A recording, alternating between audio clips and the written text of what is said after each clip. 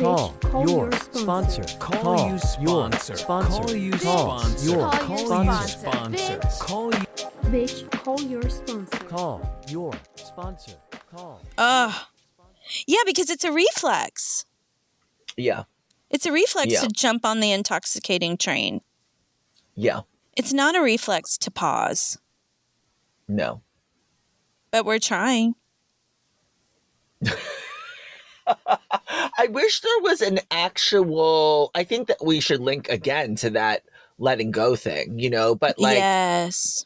I wish there was an actual, because the letting go thing actually gives instructions on what to do, which is basically just sit there and observe the thoughts, don't get on the train, so all the stuff we're saying. The actual practice of it is like, can be really challenging. Well, this is where we need the ticker tape. This is where, when you sent me that video, it came at the perfect time. Like, I need somebody to send me a video every time I want to go jump on the train so that I remember, oh, wait, there's another option here. Like, I can actually, instead of going over and around and under and all this stuff, I can actually sit through the feeling. I can jump on the train that is the feeling. Sorry, go ahead. Yeah, I guess that's the thing, is to find the train that has the feeling and psych myself out to go in on that train, because part of me is like, it's not fun on that train. Exactly. Oh my God, that's why we have to recalibrate what fun is. And that's what your girl, what's her name? The Lemke? Lemke. That's what she talks about. She talks about recalibrating what's normal for us people in recovery, and that we actually need to practice being bored, because we're so used to the high highs and the low lows that chaos feels familiar. And that's what I was talking about to you as well, that I've realized that the chaos, like my work environment, where for 18 months my shoulders are up to my ears in high anxiety, waiting for the other shoe to drop. And so when the other shoe does drop, I feel like I'm in a warm bath. I'm like, okay, I know how to handle this. Now that everything's gone to shit, now this is where I shine. And it's like, I got to recalibrate that. I want to shine in the normal. Oh, this is where there's discomfort. And I can hear your voice saying that get comfortable with discomfort. Get comfortable being uncomfortable. Uncomfortable, yeah. It's like, that's the contrary action. Like, I'm getting a reward, however insane it is, right? Using drugs and alcohol for as long as I did.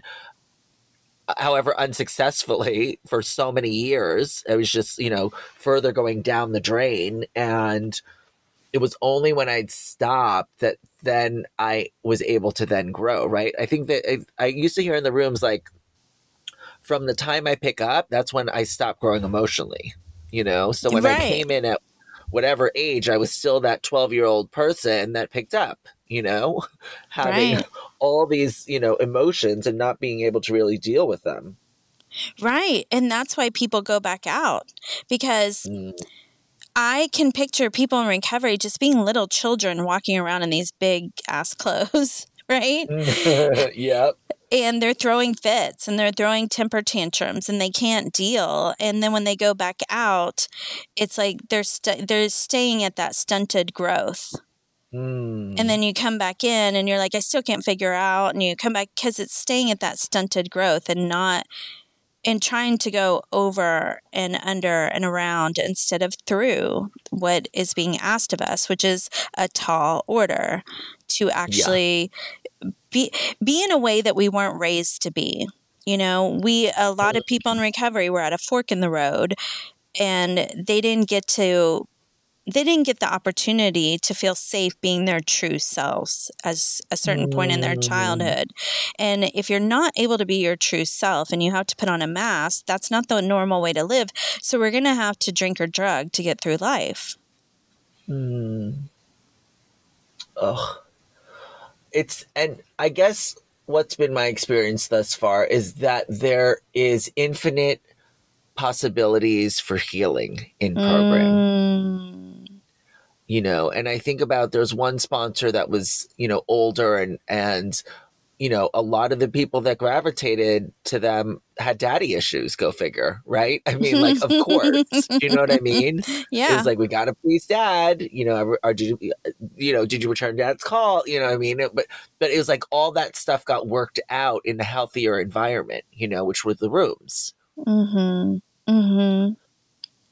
Yeah, I heard this girl say yesterday, she does quotes like on Etsy, and people send them to her. They're quotes that they want on pillows or whatever. And she got this one quote that said, being a daddy's girl is like having armor to go out in the world.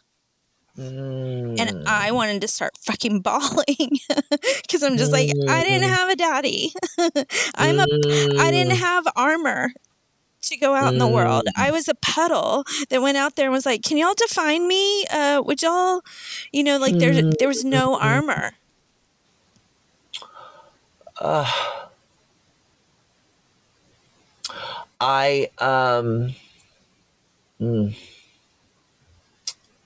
Yeah, I feel that. And I was just thinking that I want to make a note to do a show on energies, masculine and feminine energies. That's a great idea. Because I was watching something, I think maybe yesterday. I was talking to a friend, they were driving, and I was like, "Oh, I'll send you a podcast. What do you want to watch?" You know, and then I was like, "Oh, I was like, all of a sudden, I was playing doctor with podcasts. I was like, "Oh my god, I'll prescribe you this one. Like, tell me how you think." You know what I mean? Oh my god, that's so good. I love that. Yeah. What you need, what you feeling, you know? Like you have a file of like when people are angry, send this one. When people are hurt, send this one. I love it. Yeah. So they were like, yeah, I'm thinking about going back to this, you know, person, you know, that's not necessarily, you know, it's like an ex that's just like, you know, going around for another round. It's like, there's nothing there, you know? And I came across this thing, which I sent to them, which I had not listened to, but I was like, let me know if it's worth a listen, because you're in a long road trip. Let me know if it's worth a listen. I ended up listening to it, and it is. I found it worthwhile. I don't even know if they ended up listening, but I don't even care because I listened to it, and it was about finding out what my core energy is. Is it masculine or feminine? It doesn't matter what sex organ you have or how you identify. Right. We all have both, and it's about balancing it. Equanimity. Yep. And how to heal if I'm lacking the masculine energy, or how to heal if I'm lacking the you know what I mean? And the ways to do that, you know, and it's one of the people that I came across as I was going down this vortex has his whole method of doing it. He lost his sister to addiction, his favorite sister. I think there were only actually two of them, you know, and had lost his favorite sister to addiction. And that had helped him further along his healing journey with regards to the lens of these energies, you know. How that applies to the steps for me is that, you know, I feel like the steps are the first layer, and then I become open to all these other modalities, you know?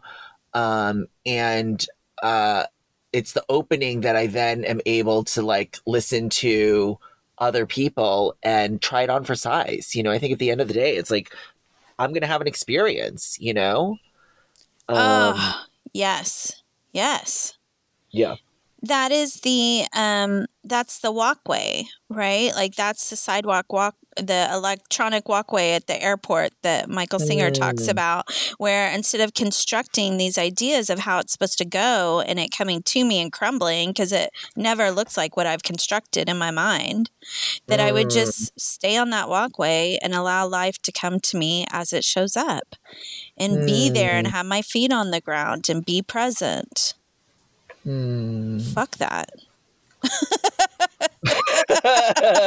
I didn't come here to deal with reality. Right. No. I just wanted to find other ways to not deal with it besides drinking, which I did. Oh my God. Oh Shopping. my God. Recovery is going and shopping and spending lots of money. There you go. You're welcome, everyone. Hmm. I'm doing my part. I was talking with someone about that this week. Is that I'm still looking for the dopamine drip, Yeah. and it doesn't come from sitting still. Yes. This is a program Meditation. action. I'm gonna take an action. I will go directly to the beauty store. I will go directly to whatever, fill in the blank. It's like, who can I fuck with today? Oh my What God. back burner boy do I have that I'm just gonna text? Exactly. Oh my God. You know? Speaking of a book of contradictions, it's like meditation, sit still, breathe, feel the sunlight of spirit. Also, you should always take action. It's like, okay, I'm going with action. Does that Yeah. include Adderall at all? Hello? Anyone? Like shopping, spending money, debt, any of that. High highs and low Yeah. lows. And no, it asks for us to have that 50% equanimity of God and others and myself and masculine and feminine and be there and allow it to show up and be present. Boring.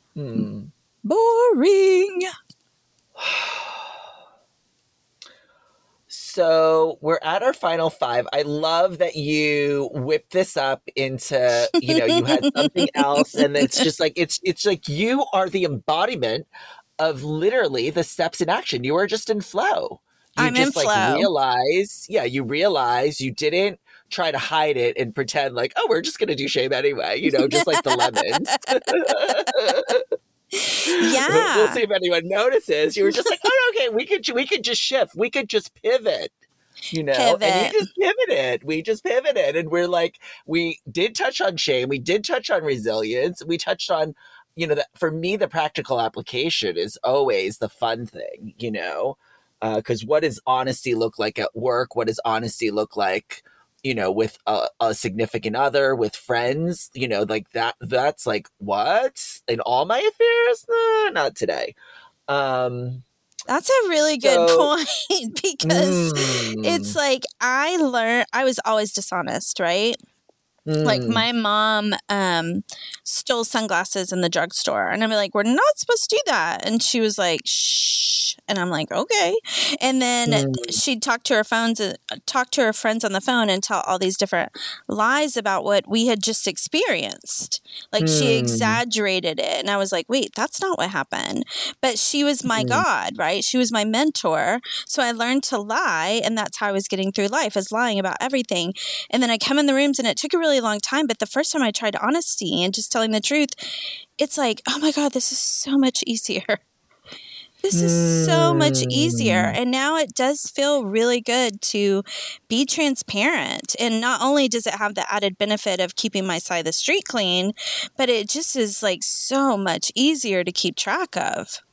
Yeah, what did they say? They was just here.